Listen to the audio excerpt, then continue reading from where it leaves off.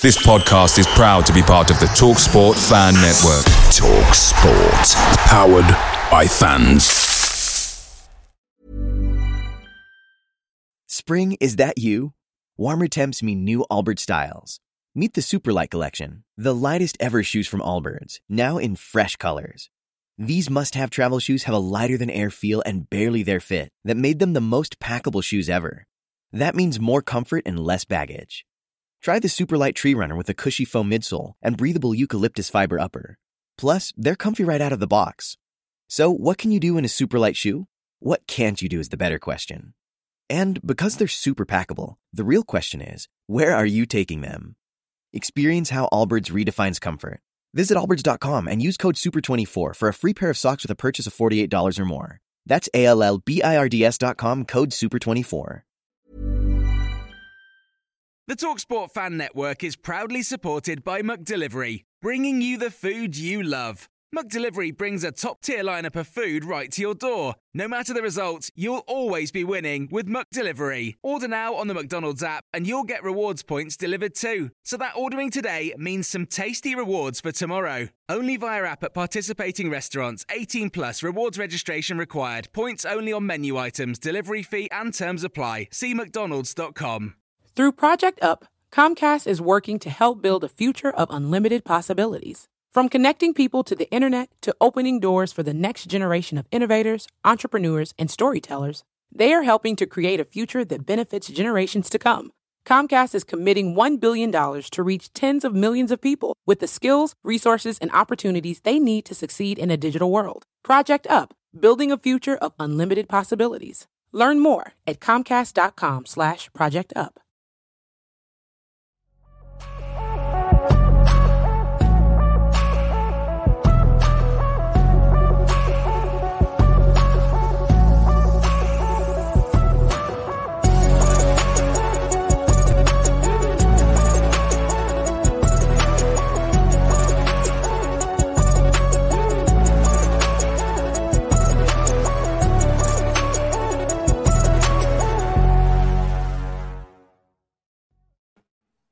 Welcome back to the channel and welcome back to another edition of the Spurs Chat podcast. I'm absolutely delighted to be joined by Sky Sports journalist and presenter Dharmesh Sheth. Dharmesh, how are you?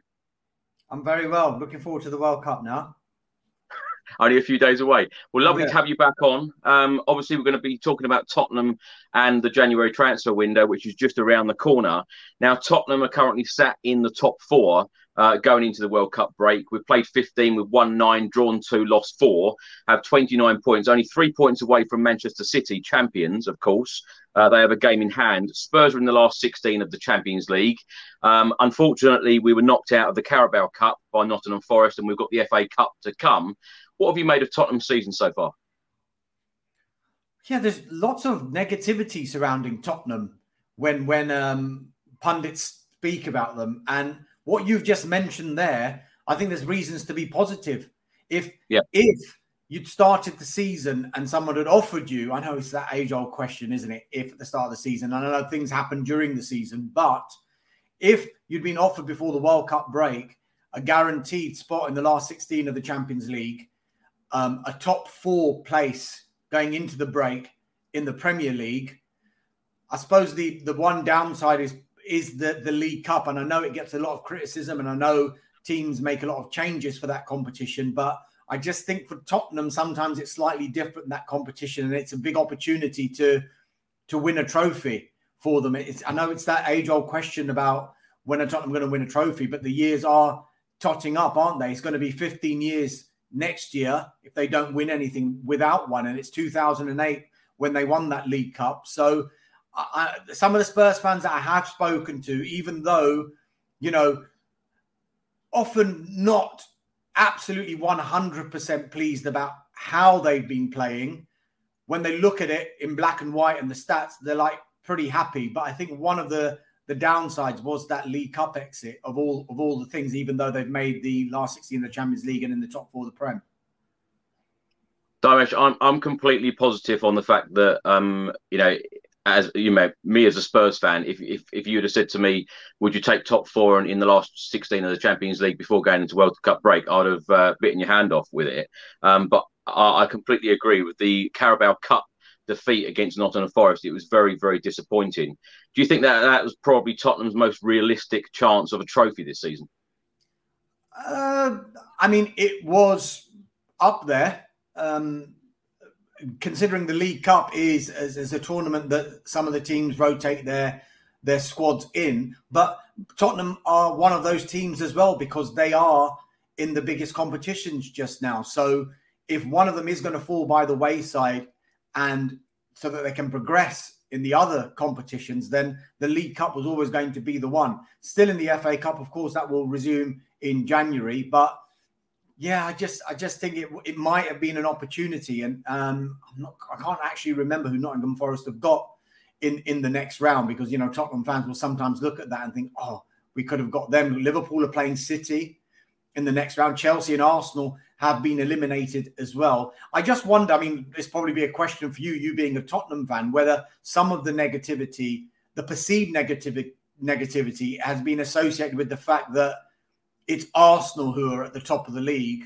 I know you don't want to hear the A word, but they are, and they've got 37 points after 14 games. So I just wonder whether some of the perceived negativity has been associated with that, even though when you stand alone, what Tottenham have done so far this season is actually, you could call it progress, couldn't you? I think a lot of Spurs fans feel at the moment that Arsenal will fade away at some point. Do you agree? I'm not sure, I'm not sure. I think the World Cup break is going to be important. I think the January transfer window for Arsenal is going to be important because if a couple of long-term targets that they're interested in become available in January and maybe they have to pay a little bit over the odds for them, whereas before they might not have taken that plunge, I just wonder whether they would this time because we're not talking about 3 or 4 games gone in the season, and you're looking at a very embryonic Premier League table. This is 14 games. We're over a third of the way through the season. Arsenal are 5 points clear.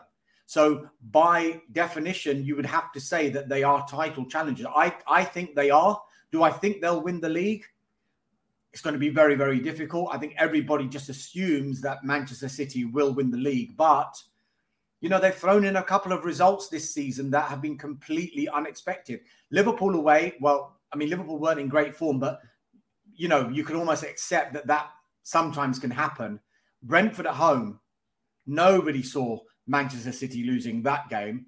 And then even the Newcastle United away. I know Newcastle United have done really, really well since, but at the time, they weren't winning that many games. And, they were 3-1 down City in that game. They did come back to draw 3-3. But I think a lot of teams, even though they're so formidable, Manchester City, have seen, that there are cracks there that maybe teams can exploit. So you don't want to hear it, I know, but this is a Tottenham podcast, remember? So I think they're title challengers. I think they are, Arsenal. Sorry. Dharmesh, Dejan Kulusevski come out and said on Instagram the other day that the best is yet to come from Spurs. And me and my honest opinion, so far this season, I don't think that Spurs have got out first gear. But as I said there, we're only 3 points away from second place Manchester City, champions of the Premier League. Yeah. It's a good place to be when we haven't played that well. Yeah, I completely agree. This is why I don't think it should be looked at too negatively. And when you look at, one of the best signings in a January transfer window was Kulusevski. And of course, Bentancur as well. And Kulusevski's missed a big chunk of this season, and he's so important to how Tottenham play. And coupled alongside the form of Son, which I don't think many Tottenham fans would have expected. I know he scored that hat-trick against Leicester and everyone thought he was back, and he continually gets picked. I understand why that happens, but I mean, he's not performing as he has done in previous seasons. So you'd expect him, and I think Tottenham fans will hope that his form will turn for the better come the second half of the season. And if Kulusevski can stay fit as well, Bentancur can stay fit as well, I don't see any reason why Tottenham can't look forward to a positive second half of the season and a positive season on the whole. What do you make of the World Cup break being now? It must be strange for you as a journalist to be reporting now on the World Cup rather than the Premier League. The Premier League being broken up. It is. This unique, absolutely unique for everybody, isn't it? For the players, for the fans, everyone. I mean, I think the one thing we're going to miss more than anything is we can't really be watching the matches outside, can we? It's going to be too cold to be watching those games. So that's a bit of a blow. But look, I am looking forward to it, and it's just kind of just like crept up. And normally you have the end of the season, and it's like, you know, a 4-week break where the teams and the squads get together and they play. Here, look, they've hardly had any. Some teams are not even having any warm-up games. I mean, England are a team that are not playing before their World Cup opener on Monday. So, you know, the Premier League season finishes on a Sunday. 8 days later, and England are going to be playing their first World Cup game. I mean, it's great. It's going to be amazing because it's going to be football on every day, which we love. But it is going to be kind of strange as well, having a World Cup at this time of the season. I'll be interested to hear. I know the managers have got lots of opinions about whether the World Cup should have been happening in Qatar. Take away all of those issues just at the time of the season as well, and the impact it's going to have on the second half of the season, the impact it's going to have on a January transfer window, but also the impact it's going to have on next season as well, because even though they'll have that summer to recover, they'll have played a lot of football. I just wonder how they're going to manage the workload on pre-season, especially. We'll come on to talk about transfers later on, but do you expect more transfer activity after the World Cup this year than normal? Again, look, normally you don't expect January to be too busy a window. I think this one partly will be dictated by how the players come back and if they're injured or how tired they are, and whether, managers and recruitment staff will be thinking we need to do something in January. And it'll also depend on the position some of these teams are in, because teams that are fighting for top 4 place. I mean, I speak to lots of Newcastle fans, and at the start of the season, they weren't thinking about top 4. Not at all. They were just saying, look, it would be great if we can, we're doing this organically, top half finish. We can consistently do that for a season. Then maybe we can challenge for a Europa League place, then Champions League, and then in the long term, a title tilt as well. And suddenly, the way they've performed, they've lost 1 Premier League game all season. And some would say that was very unlucky as well in stoppage time at Anfield when they took the lead and played very, very well. So they could actually have gone into this break unbeaten, but they've started to show a real steal defensively, and they're scoring goals all the time. And, you look at someone like Eddie Howe and the way he's turned around the form of some of those players like Joe Linton and Miguel Almiron were almost a laughing stock in the last season or two. And now they're so crucial to everything that Newcastle are trying to do. And I just wonder whether teams like Newcastle, and I mentioned the factor with Arsenal, whether they'll look at January and think, do you know what, this is a unique opportunity we've got here. Let's try and bring in some players, because, we're in a position that maybe we didn't think we would be, but now we are.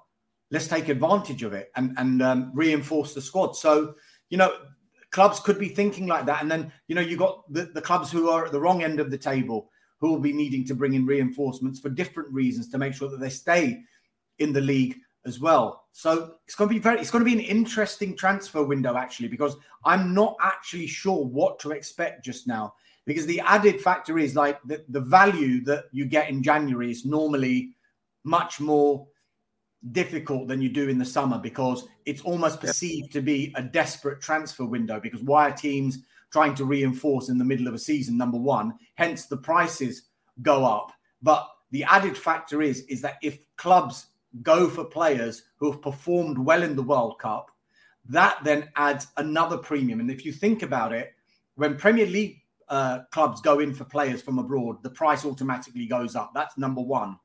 Add another premium because it's a January transfer window, because there's a smell of desperation about it. So they'll add money onto that. And number three, the performance of a player in the World Cup will add even more money to prices. So I think clubs will start looking at that in a way as well.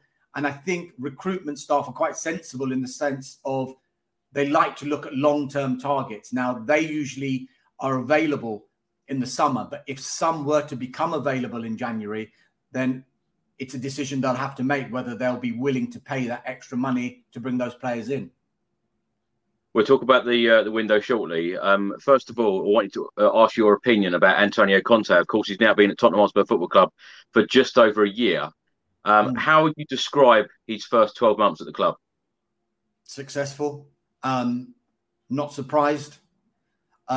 He's a winner. He's the thing with Conte as well is wherever he goes, he will always win something, which will be music to the ears of Tottenham fans, because I can't see him thinking about leaving until he does win something at Tottenham, because that's what he feels he'll be judged on. So I know there's all this talk. I know you're probably going to ask me the next question. You know, he's got until the summer, his contract runs out. Will he be staying on beyond that, beyond the summer? I think that's going to be up to Tottenham, because Conte is a demanding person. And if... Thomas, sorry to interrupt. Do you think at this moment in time, do you think Antonio Conte knows whether he's going to be there next season or not? Good question. I don't know. It's a very good question. I just don't know, because you've got at least one, maybe two transfer windows. And that is effectively going to dictate what happens with Conte. If he gets the players that he wants, if he gets the backing that he wants, that he requires. And, you know, depends on where Tottenham will end up at the end of the season. Because he wants to win trophies, but he wants to win the big trophies as well. And he wants to prove himself in the Champions League, because his Champions League record as a manager is not fantastic. So I think it was really important for Tottenham to get to the last 16 of the tournament. And it was, I mean, I went to the Eintracht Frankfurt game, and that kind of epitomized the whole campaign for Tottenham. It was, yeah, it looks like they're going to get through. And yet there was still that nervousness, even though Frankfurt, I think, had gone down to 10 players by then, and they still managed to pull it back to 3-2. And there was like a real nervousness around the stadium. So they got through, and what a performance in the second half in particular. I know you've heard that quite a lot in Marseille to qualify for the last 16. So I think he will want to go deep into that competition to show, look, I can do it in the elite competition in European football. So I think he's still, even though Tottenham have stuff to prove to him and to make sure that they back him, I think he feels probably that he's got something to prove as well, which is it's a great sign for Tottenham, and he'll want to win something there. Dharmesh, from what I understand, he is out of contract on the 30th of June 2022, but there is an option to extend for one more year. 2023. Oh, 2023. So there is an option to then extend for a further year. Who makes that decision? Is it can Tottenham at any stage say, yes, we're going to trigger it now, you're going to be in now till 2024? Is that the way it's working? Listen, I'm not privy to the exact terms of that contract. What I would suspect is, you know, you hear contracts with players where they've got a 4-year contract plus a club option for a further year. I would think with a manager, it would probably be a mutual option. So both parties would have to agree that they would want to extend and trigger that option. That is what I would suspect it would be. Yeah. I can't, I mean, if it was just the club option, I'm sure that they'd be falling over themselves just to trigger it now. So I would think it would be a mutual option between Antonio Conte and Tottenham. And you know what? That's going to depend on what Tottenham do on the pitch and what Tottenham do off the pitch. Because, look, it's very difficult to talk about this topic because I know Tottenham fans are constantly like, well, the Tottenham fans I know are constantly like, why is everyone always talking about it when it's Tottenham? Like, when a manager would stay, or, when it comes to Harry Kane and all of those kind of topics. But the fact of the matter is, Antonio Conte has got history. That's only what I'm basing it on. And, he's gone to a club like Inter Milan and he's won the title with them, but realized that he wasn't going to get the backing that he wanted, and he walked. And he will he is capable of doing exactly that. Now, the one thing that I would say about this is, going back to, it all feeds into how, Tottenham are perceived to play, and the negativity sometimes that's surrounding the club. Now, someone will say to me, how do you think Tottenham play? And, I always hear, it's negative, it's not good to watch. To be honest with you, I've seen Tottenham play on a number of occasions. And sometimes, particularly in the first half, when they haven't performed that well, it hasn't been great. But when they've come back and they've played well in the second half, the football has been really good. That's my opinion. That's my opinion, right? So I don't think you can just label it as, right, this is how Tottenham play and it's not great. But I think from the outset, because Tottenham went after Conte, they effectively said that the results is the primary focus. I'm not saying it wasn't before, but did they, in their own mind, think we may be able to forego some of the things that are associated with Tottenham with regard to a style of play and an identity, because we're bringing in a winner like Antonio Conte? It was probably the same thinking they had when they brought in Jose Mourinho. And Conte, you could say almost it's on a similar ilk. The only danger with something like that is, say Conte was to walk, or Conte left Tottenham Hotspur, what has he left? Now, is it as easy for the next manager to come in to pick up and just pick up where Conte has left? I don't know. But from what I've seen, when I watch Tottenham, they get criticised quite a lot. Oh, it's not a brand of football that's great to watch. Whenever I've seen them, and I've seen them win, and Kulusevski's playing, and Son's on form, and Kane's playing well, very difficult to argue that it's not good football. My opinion. I don't think you can replace Antonio Conte's energy. On the sidelines, he is so animated. He's a fantastic manager. And for me personally, I think that he has taken the club in the right direction in the last 12 months. Of course, we were playing the Europa Conference League. We're now playing the Champions League. We're in the top four at this stage of the season. He has definitely progressed this club. The question I wanted to ask you about Conte's contract is, how do the football club approach this January transfer window? Do they fully back him? Going into it, knowing that Antonio Conte could walk away on the 30th of June 2023. How do you think that will? But then, if they are desperate to keep him, then they'd have to back him in January, because if they didn't, then he will walk, right?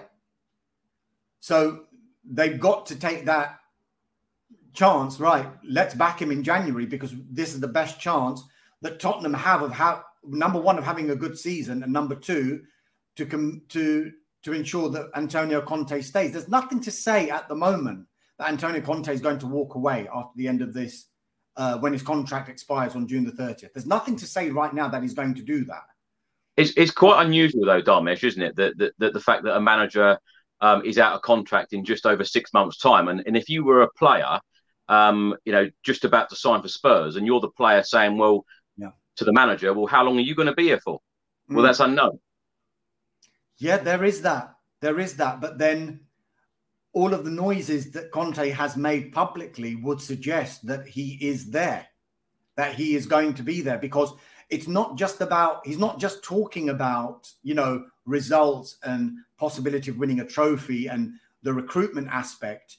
He started to talk about, the squad and how he's involved, and he's just really into it all now, and almost like he's talking like Tottenham is his home type thing, So there are other elements that you've got to consider aside of just the recruitment and the potential of winning trophies, even though those two aspects for me are going to be the deciding factor.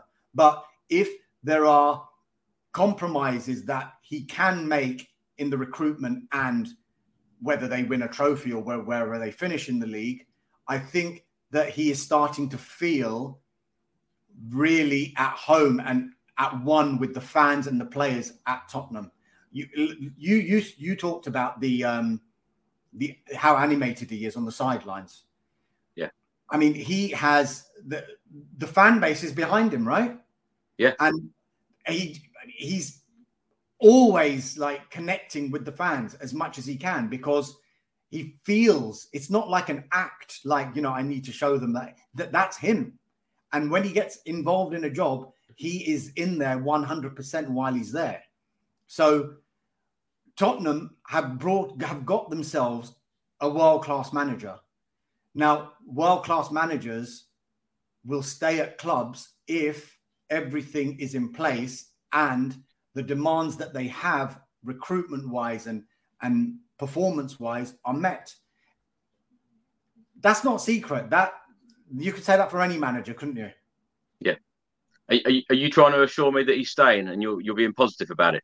I mean, look, for everything I've seen so far, all the noises I'm hearing so far, and everything I see Conte say, it doesn't sound like a man who is thinking on July the 1st, I'm not going to be the Tottenham manager. That's what it looks like to me. That's what it looks like to me. When do you think that decision will be made by him? That's something that only Antonio Conte will decide. He could make it at the end of the transfer window. He could make it tomorrow. He could make it on June the 30th. Yeah. You just don't know. But, you know, if Tottenham back him and give him what he wants, because Tottenham made a huge play to bring him in. They didn't get him. And then Nuno Espirito Santo came in and then they went back in again. It was obvious he was the first. This is the guy that they wanted. They tried that hard to get him. I think they'll try as hard to keep him.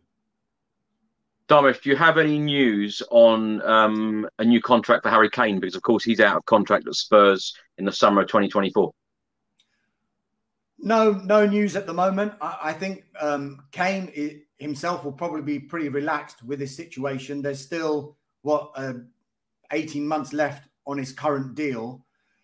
I just think it could go hand in hand with what happens with Conte as well. If you go back, if I've got the chronology right, if you go back to 2018, the summer of 2018, that's when he signed that long-term contract with Tottenham. And I'm sure part of his thinking when he signed that contract was this club is going places. They are challenging for trophies. I think, under Pochettino, they'd come close to winning the title. They'd got into the Champions League regularly. So he probably saw, right, this club is the club for me because we are going to challenge and we've got a manager in Mauricio Pochettino who they look like is going to be there for the long term. Then what transpires?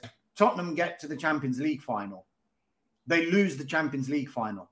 Now, instead of that being the platform to take the club forward, it felt like that was the end of a chapter. And then within a few months, you see Mauricio Pochettino being sacked. So around 17 months between Harry Kane signing the contract and thinking he's going to be playing the majority of his career under Mauricio Pochettino, 17 months later, the player, the manager who he signed that contract under has left. And then what happens? Jose Mourinho comes in and the club's given a shot on the arm again. And Kane is like, right, we've got a world-class manager in here. Then he goes. Ryan Mason comes in in an interim basis. He goes. And then Nuno Espirito Santo comes in. So from it being what looked like a really stable future for Harry Kane on the pitch and who would be playing under, turned into completely the opposite. So I think this time what he might be thinking is, I've got no rush to sign this contract because it's 2024 when it expires. Let me see, first of all, what's going to happen with the manager. My next birthday, I'm going to be 30. So the next contract I sign is going to be the last big contract of my career. The last really significant big contract of his career when he's playing at his pomp. So he'll have decisions to make, but I think a lot of those decisions will be dictated by what happens on the pitch this season, what happens off the pitch, the recruitment, rather like what Antonio Conte will be thinking as well, I'm sure. It is incredible, Dharmesh, though, isn't it? The fact that Harry Kane has been at the club so long, Hugo Lloris, Eric Dyer, Heung-min Son, all these players have been there for years, not won trophies. It's unbelievable. Let's talk about, you were last on this channel talking about transfers in the summer. Now, of course, Tottenham made 8 summer signings.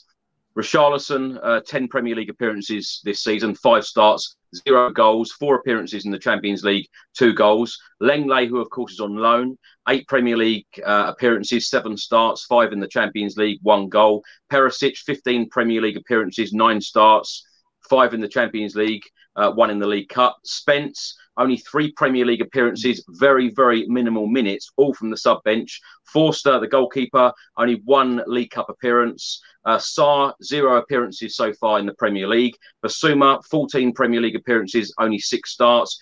And Udogie, of course, is out on loan. How would you sum up Tottenham's summer business and those players so far this season?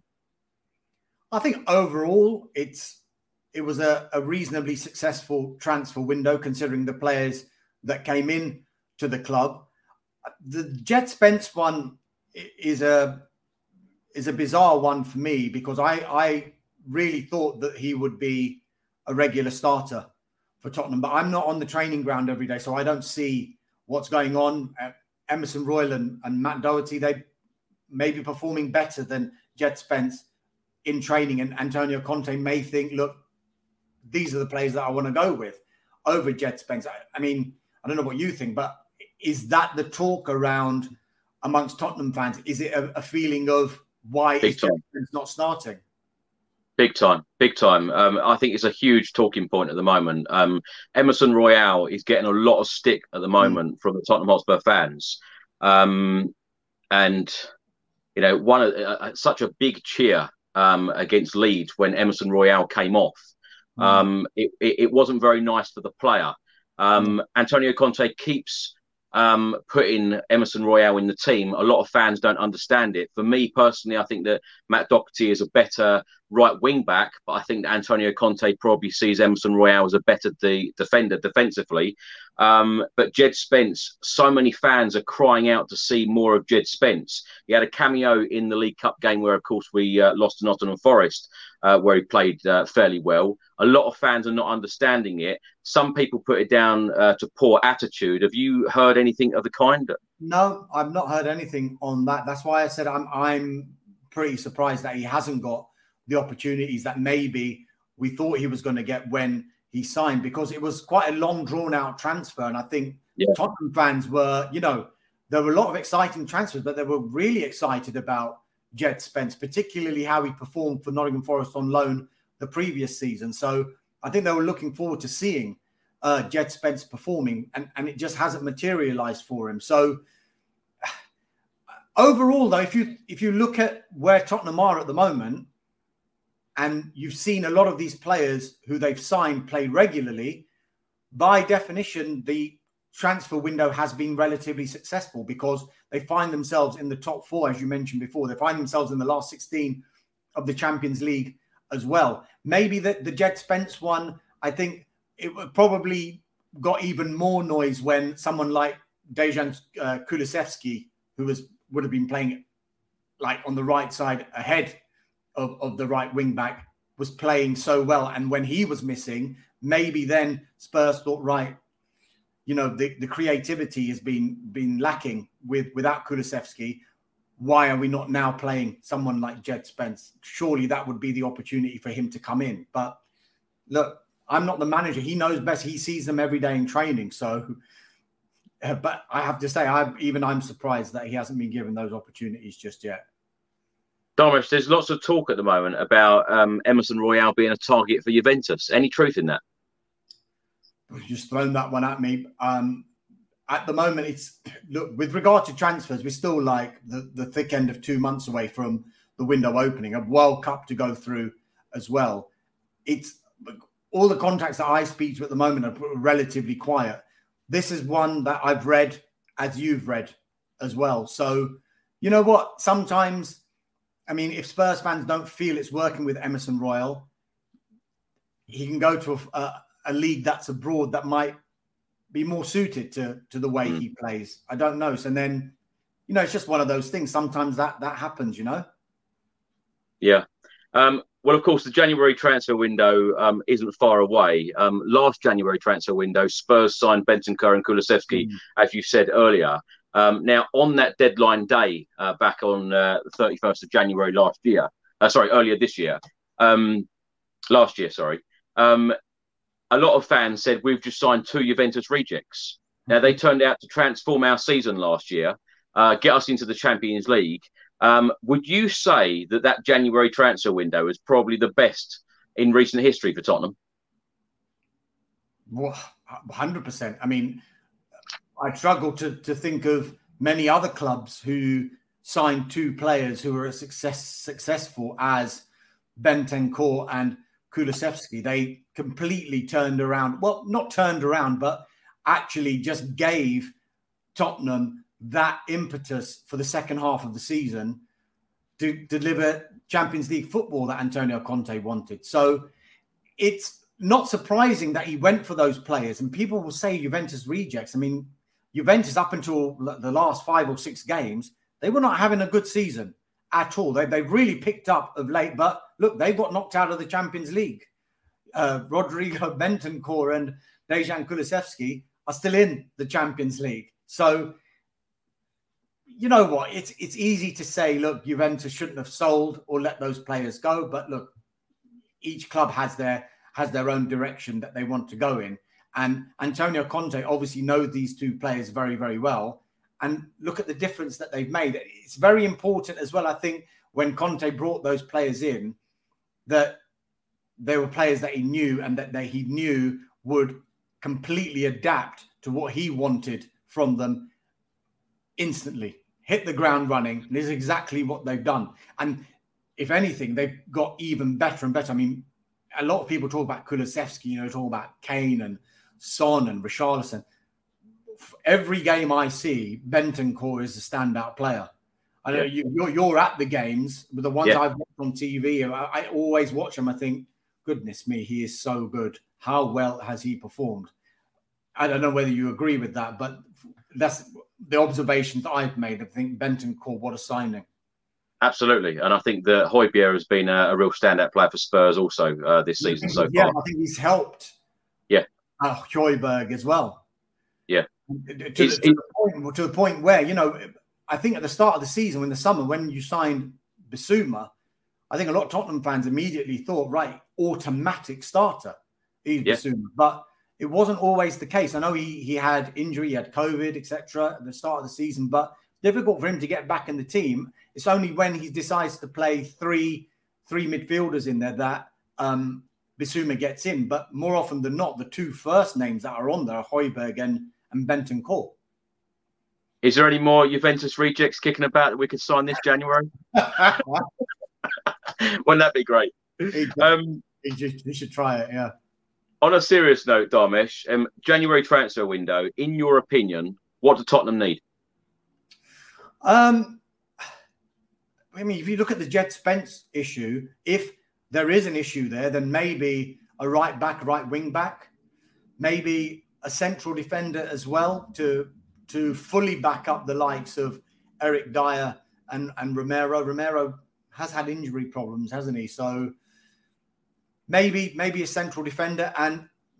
Picture the scene. All of your mates around, you've got your McNugget share boxes ready to go. Partner this with your team playing champagne football. Perfect. Order McDelivery now on the McDonald's app. There's nothing quite like a McDelivery. At participating restaurants, 18 plus, serving times, delivery fee and terms apply. See mcdonalds.com. Every Tottenham fan that I speak to are just craving for more creativity in the centre of that midfield. So maybe one of those, but I would probably say the other 2 positions, probably more priority than the central midfielder. We could have had Christian Eriksen on a free. Yeah. Didn't happen. No. That's what you think Spurs need. What do you think Antonio Conte wants? Probably wants something along those lines as well. I think it's probably that right-sided position in the defence. It just seems to be the one big problem at Tottenham. And, a lot of Tottenham fans might say, you can solve it by just playing Jed Spence, but you've got to trust Antonio Conte, right? And if he's not playing him, it must be for a reason. So maybe, is it a case of, does he think that Jed Spence needs to get regular football elsewhere? Does he need to do that? I don't know. Because the second half of the season, big games are going to be coming thick and fast all the time. And if he hasn't been given the opportunities in the first half of the season, how likely is it that he's going to say, right, Jed Spence, you're ready to play under me? I don't know. Or is he thinking maybe go on loan for 6 months and we'll bring in someone more experienced? I don't know. That just seems to be the problem position. And maybe if you can bring in a centre half as well. Well, we've got Clement Langley on loan. He's made 8 Premier League appearances so far, 7 starts, 5 starts in the Champions League, 1 goal.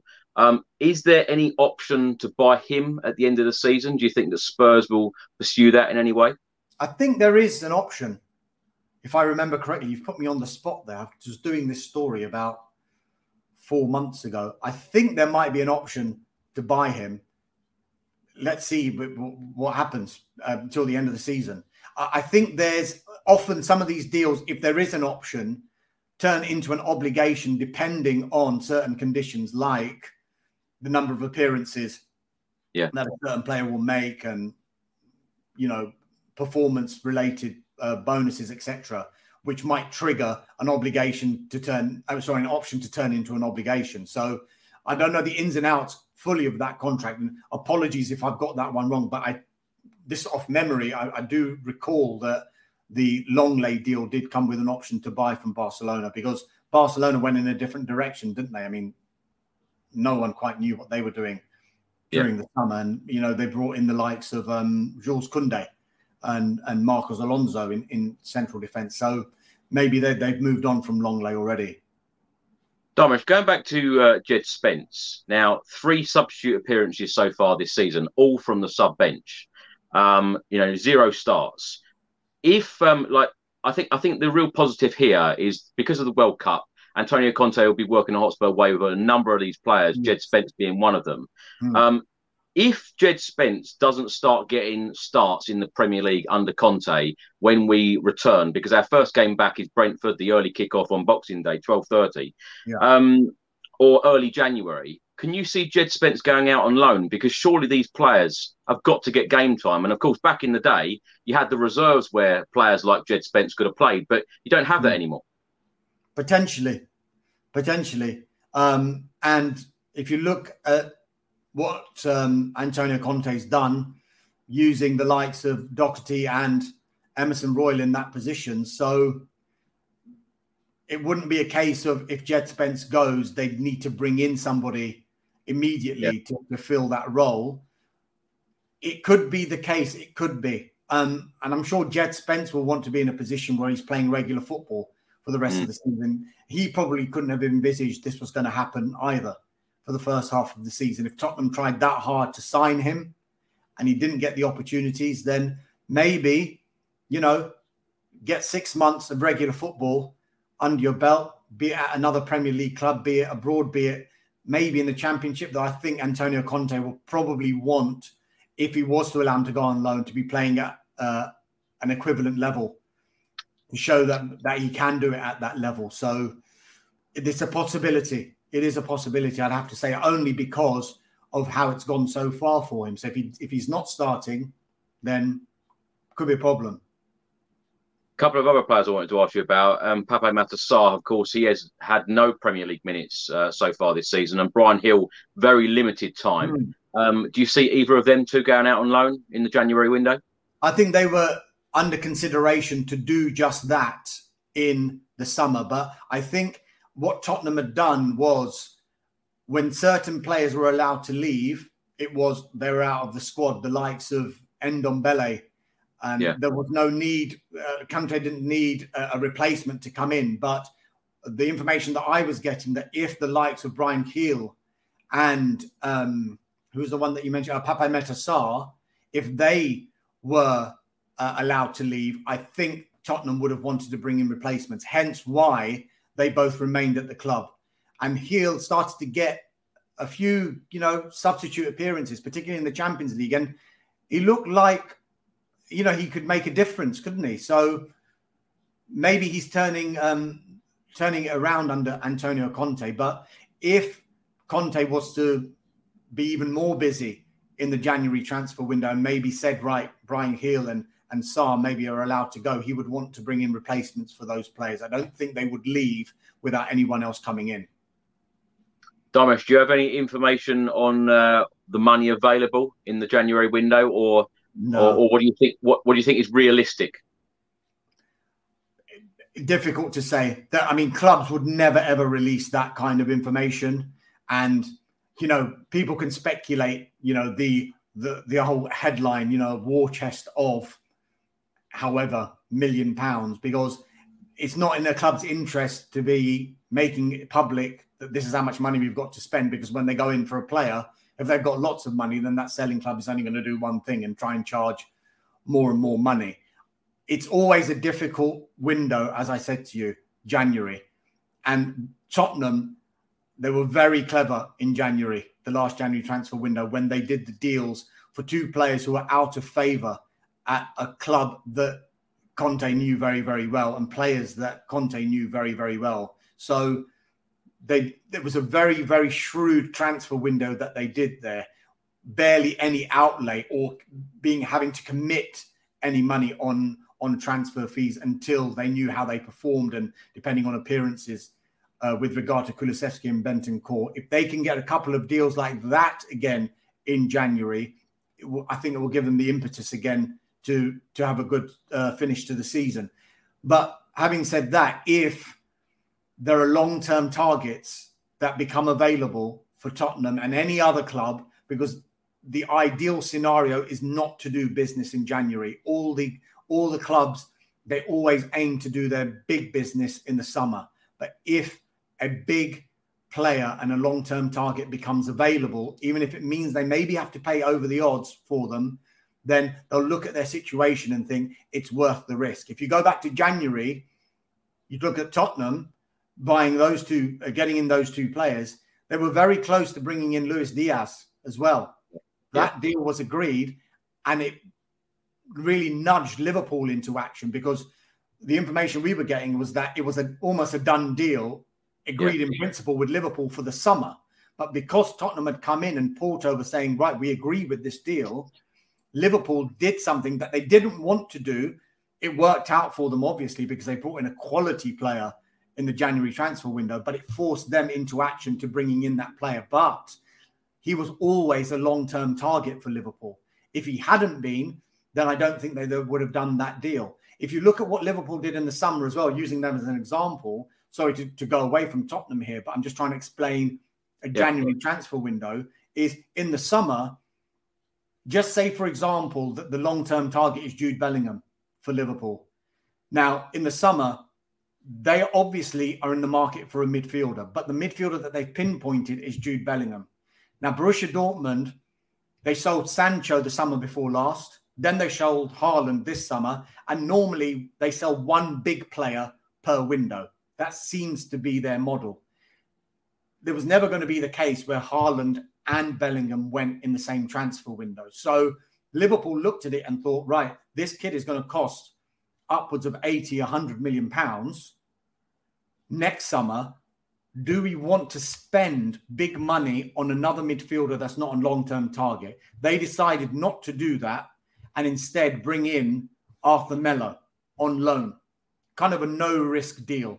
I mean, it hasn't worked out because he's been injured for almost the entire time that he's been at Liverpool. And I think you can use that kind of argument in a January window, because normally clubs don't want to do the business then, and clubs don't want to sell players then. Because if you look at the kind of player that Tottenham, Liverpool, Man United, Man City, Chelsea, Arsenal, and the rest, Newcastle, will be after, there'll be big players that they'll be wanting to sign who will, more often than not, be playing at big clubs who may or may not be in the Champions League. So it's not in the interest of a selling club in the middle of a season when they're still fighting for a title, still in Champions League contention, to be selling one of their big players to what would effectively be a rival. They'll wait until the summer, and then the price would actually be more reasonable than when it would be in January. 3 factors when it comes to January,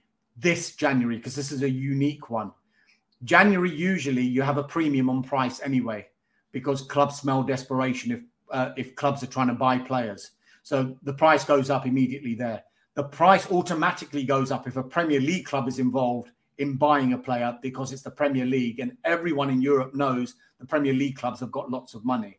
But also, if a Premier League club goes for a player off the back of a great World Cup performance, then there's a World Cup premium that's going to come into play as well. I remember way back, Euro 96, and I think Sir Alex Ferguson talked about this years later. For one of the first few times last times he went into the market off the back of Euro 96 and brought Karol Poborski and Jordi Cruyff to Manchester United. And he freely admitted after they didn't work out as much as he would have hoped, but it was off the back of their performances in a European Championship in a major tournament. So I think clubs need to just have a look at that as well, because if you're going in for a player that performs out of his skin in a World Cup, immediately the price is going to go really much higher than some clubs are prepared to pay. Dharmesh, I feel that this coming window is so important, as we've already discussed about Conte's stand at Spurs. And as it was proved in the last window, Bentancur and Kulusevski, 2 players, literally walking straight into the team, transforming the squad, getting us into the top 4, getting us Champions League. Now, we have seen so many reports recently stating that Antonio Conte wants real quality rather than quantity. And as I said earlier, 8 players in the summer window. Spurs have to back Antonio Conte this January window with real quality, don't they? Yes, but that's easier said than done, because Antonio Conte can say, I want this, this, and this. Now, Tottenham need to show that they will do everything they can to get the players that he wants, but it won't be that easy to do, because transfers are not easy to do anyway, but they're going to be even more difficult to do in a January transfer window following a World Cup for those reasons that I've explained. And then it's going to come down to Tottenham, the hierarchy, and Conte and recruitment to say, right, it is over the odds what we're going to pay, but is that over the odds payment worth it for what we're trying to achieve for the rest of this season? They're the kind of decisions that they're going to have to make, as are other clubs. Because I think, like we've been mentioning before, we've not seen a season like it. We're not going to see a season like this again, because the likelihood is that the World Cup will continue to go back to the summer. This is the first time we've seen it in November and December. So it's a complete unique situation. And I don't know whether some clubs know what's going to happen in January just now because of the sheer uniqueness of where this World Cup is placed. So it's going to be very interesting to see, because the World Cup is going to play a huge part, I think, in what happens in January, how players come back, how long potential injuries will keep certain players out for, and the availability of players in January, because it's going to be very, very difficult to do deals full stop in January, but especially off the back of a World Cup.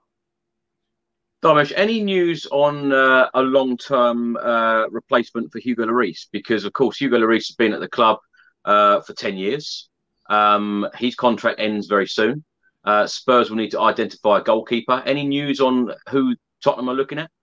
Not yet. No immediate rush either, because he signed a contract, I think takes him until 2024. Yeah. So, look, the recruitment department, I'm sure, will be looking to strengthen in every single position at all times, because they'll be looking at the profile of players, but also the ages of players as well. So Lloris, of course, is the wrong end of his career. He's had a long career at Tottenham. Still France's number one goalkeeper as well. So at the moment, the shirt is his. Now, I hear a lot of criticism pointing towards Hugo Lloris and some Tottenham fans saying maybe the time is now, not even when his contract expires, but the time is now to replace him. But I don't know. I mean, sometimes it can be a little bit misplaced, that criticism, because goalkeepers' errors get highlighted more than any other area of the pitch. But on the whole, I think he's been a great performer for Tottenham. Great shot stopper, yeah. Potential transfers. Of course, we were linked heavily in the summer with Alessandro Bastoni. Could Tottenham revisit that deal, possibly? I mean, he's obviously a player that Antonio Conte likes.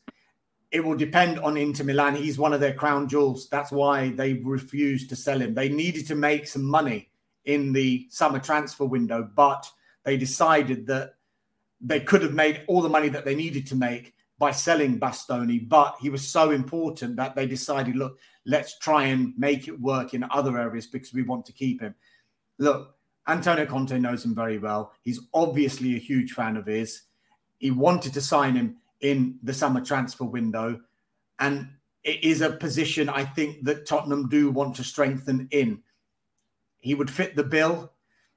It's all going to depend on whether Tottenham have got the money to be able to do a deal like that and whether Inter Milan will be willing to sell. But there's obviously an interest there from Tottenham in Bastoni.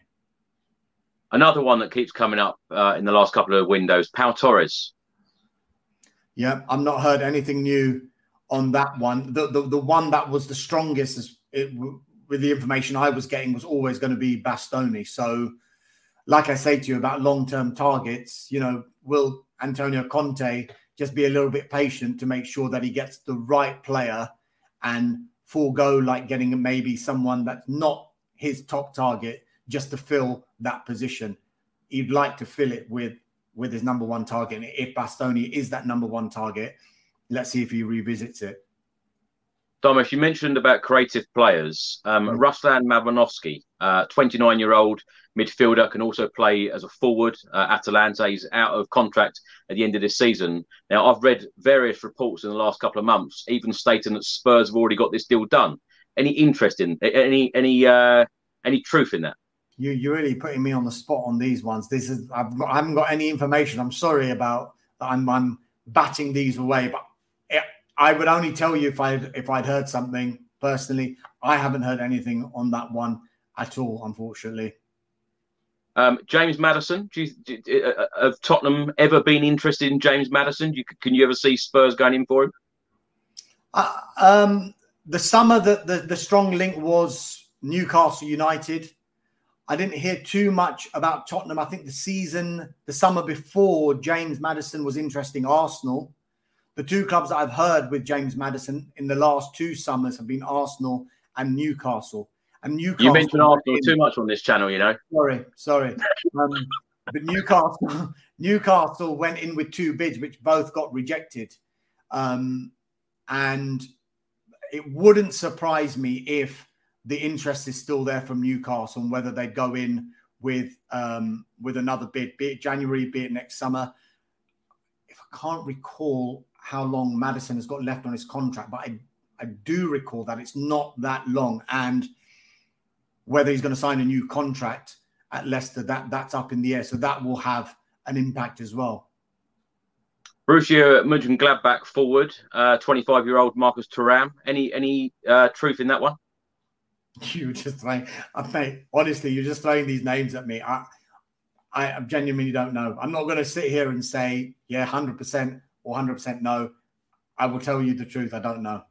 What do you think as a journalist when you see on Twitter, like these hundreds and thousands of accounts putting all of this news out of all of these players apparently being linked with other players? What do you make of all of that? It's the way of the world now. Transfers they're so huge now, particularly on social media. Like you hear one whisper and then it gets forwarded on and then suddenly it becomes a story, and to the point where you're almost thinking, I don't believe this to be true, but there's so much noise about it. Yeah. Let me see if there's any truth in this. And then it just get flatly denied, or there's like, you hear there's absolutely no interest in it at all. Sometimes there is, but look, everyone has their own contacts. So I've got a number of people that I speak to that I trust. My colleagues have the same, the colleagues from other organizations who have the same. Not everyone can get every single story. So you go to the people that you trust, right? And if they have a story that happens to be about Tottenham, brilliant. It's a big story because it's a big club. So I know who I trust and I know who I go to during a transfer window. So hence why, apologies, I can't tell you, the names that you're throwing at me. I don't know. So if there's no truth in it and there's no legs in these deals, then what can you say? I'm going to throw a few more. I'm not saying that. I said I didn't know that. Yeah, there are other journalists who might have an in, and whoever's put these stories out. It depends. You have to look at who's put these stories out, and if they've got a good reputation and they've broken stories around Tottenham before, then there could be something in it. There is literally going to be hundreds and thousands of names, though, from now until the January transfer window. Yeah. Well, a couple more. Joe Scally, Borussia Mönchengladbach right back, 19 years old. Now, the reason why I wanted to bring this one up, and also Antonio Silva of Benfica, centre back, 19 years old. Me personally, I think that Spurs have done this kind of thing a lot in the past, where players for the future. Rather than players for now. And I just feel that Antonio Conte is a now manager and he wants ready-made players to walk straight into this team. Do you agree? Yeah, I mean, the Perisic signing was an Antonio Conte signing down to a T. Yeah. In his 30s, no real resale value, which clubs always look for when they sign players. And you've got someone like Richarlison, who's, you'd argue now at his age is at the absolute peak of his career. If he was to see out all his years at Tottenham, what kind of price would he get if Tottenham then went to sell him? So they are buying players that are, at the absolute peak of their careers, which may explain why Jed Spence hasn't got that opportunity that maybe he feels he wanted when he got to Spurs, because Conte has decided, look, this is the team, the kind of team that I want to go with. Sessegnon has been getting a few chances as well, but Perisic has been getting his fair share of games too, hasn't he? So yeah, you could argue, yes, he is a now manager. Yeah, that's probably fair. I think there's more to come from Perisic as well. Stefan de Vrij is another player, centre back, 30 years old, Inter Milan. Another player, Dharmesh, that we have been linked with in the last couple of windows. Any interest? Any truth in that one? Chris, mate, you're killing me here, mate. I'll pass. Okay, let's talk about some sales possibly. Now we've got 4 players out on loan at the moment: Reguilon, Winks, Ndombele, Lo Celso. Sadly, Winks and Lo Celso have just had surgery. Ndombele, of course, is playing for Napoli on loan. Reguilon is playing for Atletico Madrid on loan. Out of these 4 players, Dharmesh, what is the chances of Spurs actually offloading these players on a permanent deal to their respective clubs that they're currently on loan at? I think if Tottenham had their way, that's exactly what would happen. They do want to do that.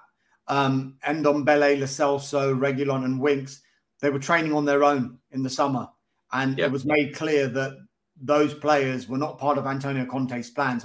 And as I mentioned before, those were the players that if they were to leave the squad, they weren't necessarily going to need players to replenish the players that left. It was the ones with Heel and Sarr, where if they were to go, they were effectively part of that 25-man Premier League squad. So they need to bring in replacements. But they were never in Antonio Conte's squad at all, those 4. So it's going to be difficult it's all going to depend on how they perform on their loan spells. And you mentioned that a couple of injuries there. That's not going to help at all. And, the Winks one is the most interesting one for me because, he's grown up at Tottenham. He loves the club. It hasn't worked out for him under Antonio Conte. And does he want to come back to the Premier League is the big question. he would want to get back playing as soon as he can. He was he's an England contention once upon a time, wasn't he? Well, I feel really sorry for him actually, because he hasn't played a single minute for Sampdoria. Now he's had surgery. Yeah. Where does that leave a player like that? Does Sampdoria send him back to Spurs and say, well, that's the deal done? Because obviously he's now going to be out for quite a bit of time. Yeah, that will be discussed between both clubs. But I mean, it's clear that he won't be fitting into Tottenham's plans under Antonio Conte.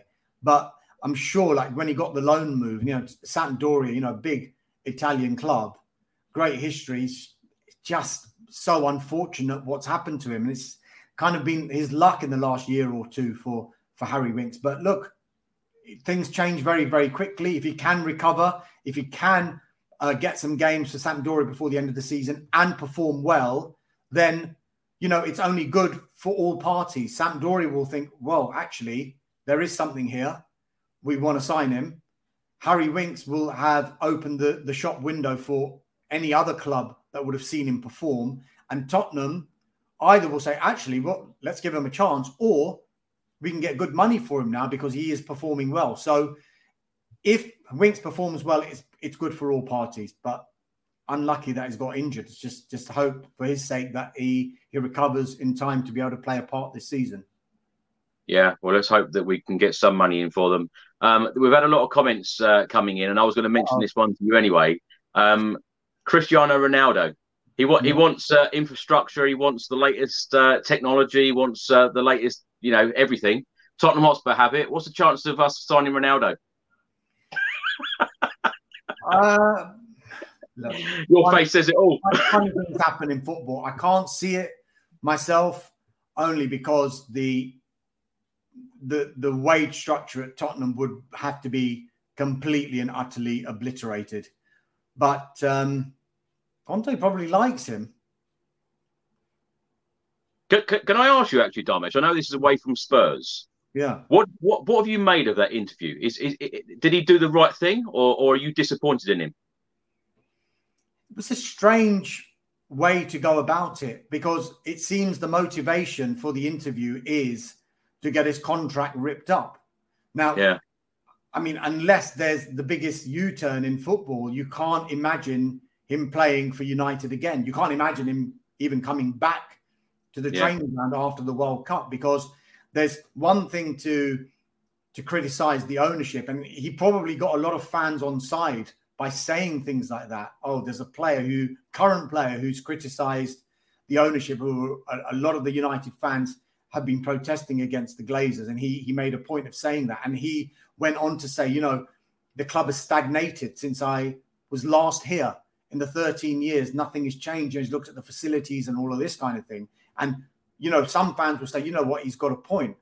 But I think he crossed the line when publicly you're criticizing your own manager by saying you've got no respect for him, and then saying about young players generally. He didn't name any players, but I was just looking at the likes of, he probably wasn't even talking about Garnacho.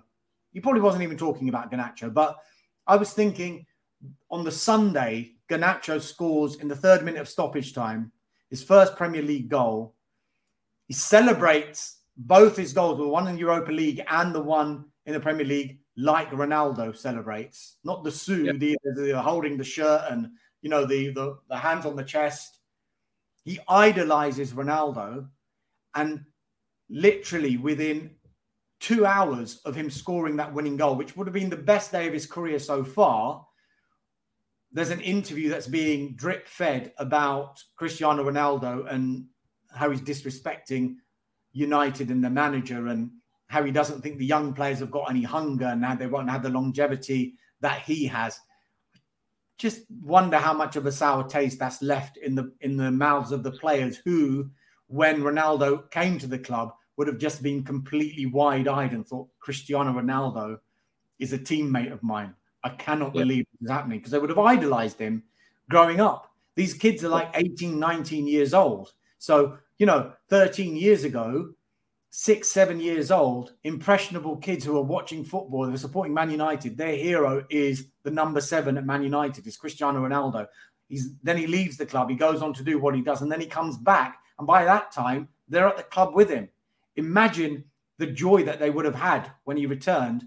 And then for this episode to happen, it didn't need to happen in this way. I don't fully understand why he's done it in this way. I'm sure United won't fully understand why he's done it that way, but the motivation has to be to get that contract terminated. And I'm sure both parties will probably end up doing that ahead of January, because as it stands, when in the summer, when there was a potential for him to go, United actually, even though it wasn't a big transfer fee, they did pay a little bit of money for him. And some of the deals that were being mooted might have required United to have foregone any kind of transfer fee, because the club might have wanted him on loan, whereby United pay a portion of his £500,000 a week wages. And United are thinking, why would we do that? Whereas this time, even though United will not have enjoyed at all the manner in which he's done it, it might have given them, everyone, a way out, in that the contract gets terminated, the wages don't get paid up, and everyone parts ways. Dharmesh, that very common question, Messi or Ronaldo? Who for you? Ooh. I can tell you haven't liked some of my questions today, have you? I'm just waiting for the comments. I'm just better not read them today. I can't choose. For me, I'm a Ronaldo fan. If I had to pick between Ronaldo and Messi, I'd go Ronaldo. Yeah. You can make an argument for both. They're such different players, but so incredible in their own way. I just wonder what will be going through Cristiano Ronaldo's mind, considering what's happened now. The worst thing that can happen to him now is if Argentina win the World Cup. Yeah. If Argentina win the World Cup, Messi will have done something that he hasn't. Yeah. I know he had the Euros on Messi, but then the equivalent Messi is now done because he won Copa America. So now, you know, as much as Cristiano Ronaldo said in that interview, what did he say? I don't chase records, records chase me. Make no mistake, he is well aware of every single record that he's breaking, that he is the holder of. And it won't sit well that he's one behind in the Ballon d'Or race with Lionel Messi, that if the World Cup was to go the other way, it would not sit well at all. I just think that the fact that Ronaldo's done it in so many leagues and the records that the guy's broken is just that's incredible. A great point as well. Yeah. And he's scored everywhere. Yeah. Lastly, Ronaldo. Okay. Well, lastly, Dharmesh, let's talk about the World Cup, because, of course, it is only a couple of days away. If you were to put money on a winner, who would you go with? That's a good question. Do you think England have got a chance? I'm getting quarter-final vibes from England. Okay. I hope I'm wrong, as in they go further. I got a feeling for Argentina. Okay. Yeah. Yeah. Yeah, Argentina. They could do it. Yeah. They could do it. Yeah, you never know. I don't know. I think Brazil, Argentina. I just hope that England would do it, because I said to you before, supporting England is very much like supporting Spurs. You know, I was at the Euro 2020 final. We didn't get over the line, which is just so disappointing. And I just want to see Spurs and England lift trophies. So, you know, fingers crossed for England. But you know, there's quite a few countries that could do it this year. So it'd be an interesting tournament. And you know, certainly with the injuries and certainly with the heat as well, there's a lot to do with it. I think the fullback issue, I think that might cost them. Yeah. Yeah. Dharmesh, last question for you. If I was asked you to predict how many players that Spurs will sign in the January window, what would you go with? 2. Yeah, I agree. And I want it to be 2 players that walk straight into the starting 11 and improve us, because in my opinion, I think if we had 2 fullbacks, take like a Kyle Walker at peak a Danny Rose at peak in this team, I think would be incredible. The first half performances would be completely different, and we would be challenging up there, certainly under Antonio Conte. Dharmesh, it's been an absolute pleasure having you back on, and I'd love to have you back on during the January transfer window if you come back. I'll have a little bit more information then. Well, Dharmesh, thanks so much, and tell everyone where they can find you on social media if they don't already do so. Yeah, I'm just on Twitter. Haven't made the jump to Instagram yet. So it's at SkySports_Sheth. But don't at me with any abuse after this episode. Thanks. There's been no abuse. All the Spurs fans love you, and your everything you said. Dharmesh, thanks so much, and thanks for watching, everybody. If you don't subscribe to the channel as yet, please do hit that subscribe button. And if you're listening to this on an audio platform, please do hit that follow button and leave a review if you can. And I'll see you on the next one. Until then, come on, you Spurs.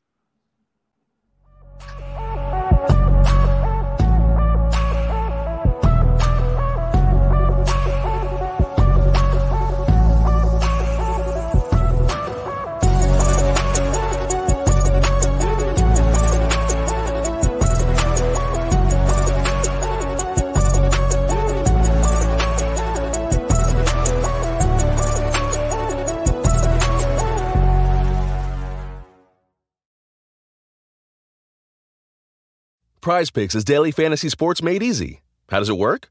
You pick 2 to 6 players, and if they score more or less than their PrizePicks projection, you can win up to 25 times your money on any entry.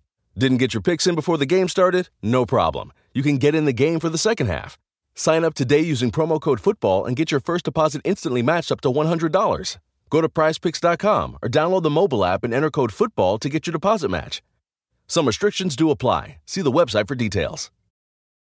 Without the ones like you, who work tirelessly to keep things running, everything would suddenly stop. Hospitals, factories, schools, and power plants, they all depend on you. No matter the weather, emergency, or time of day, you're the ones who get it done. At Grainger, we're here for you 24/7, with supplies and solutions for every industry, and access to product specialists ready to help. Call, clickgrainger.com, or just stop by. Grainger, for the ones who get it done. Away days are great, but there's nothing quite like playing at home. The same goes for McDonald's. Maximise your home ground advantage with McDelivery. Order now on the McDonald's app. At participating restaurants, 18 plus serving times, delivery fee and terms apply. See mcdonalds.com.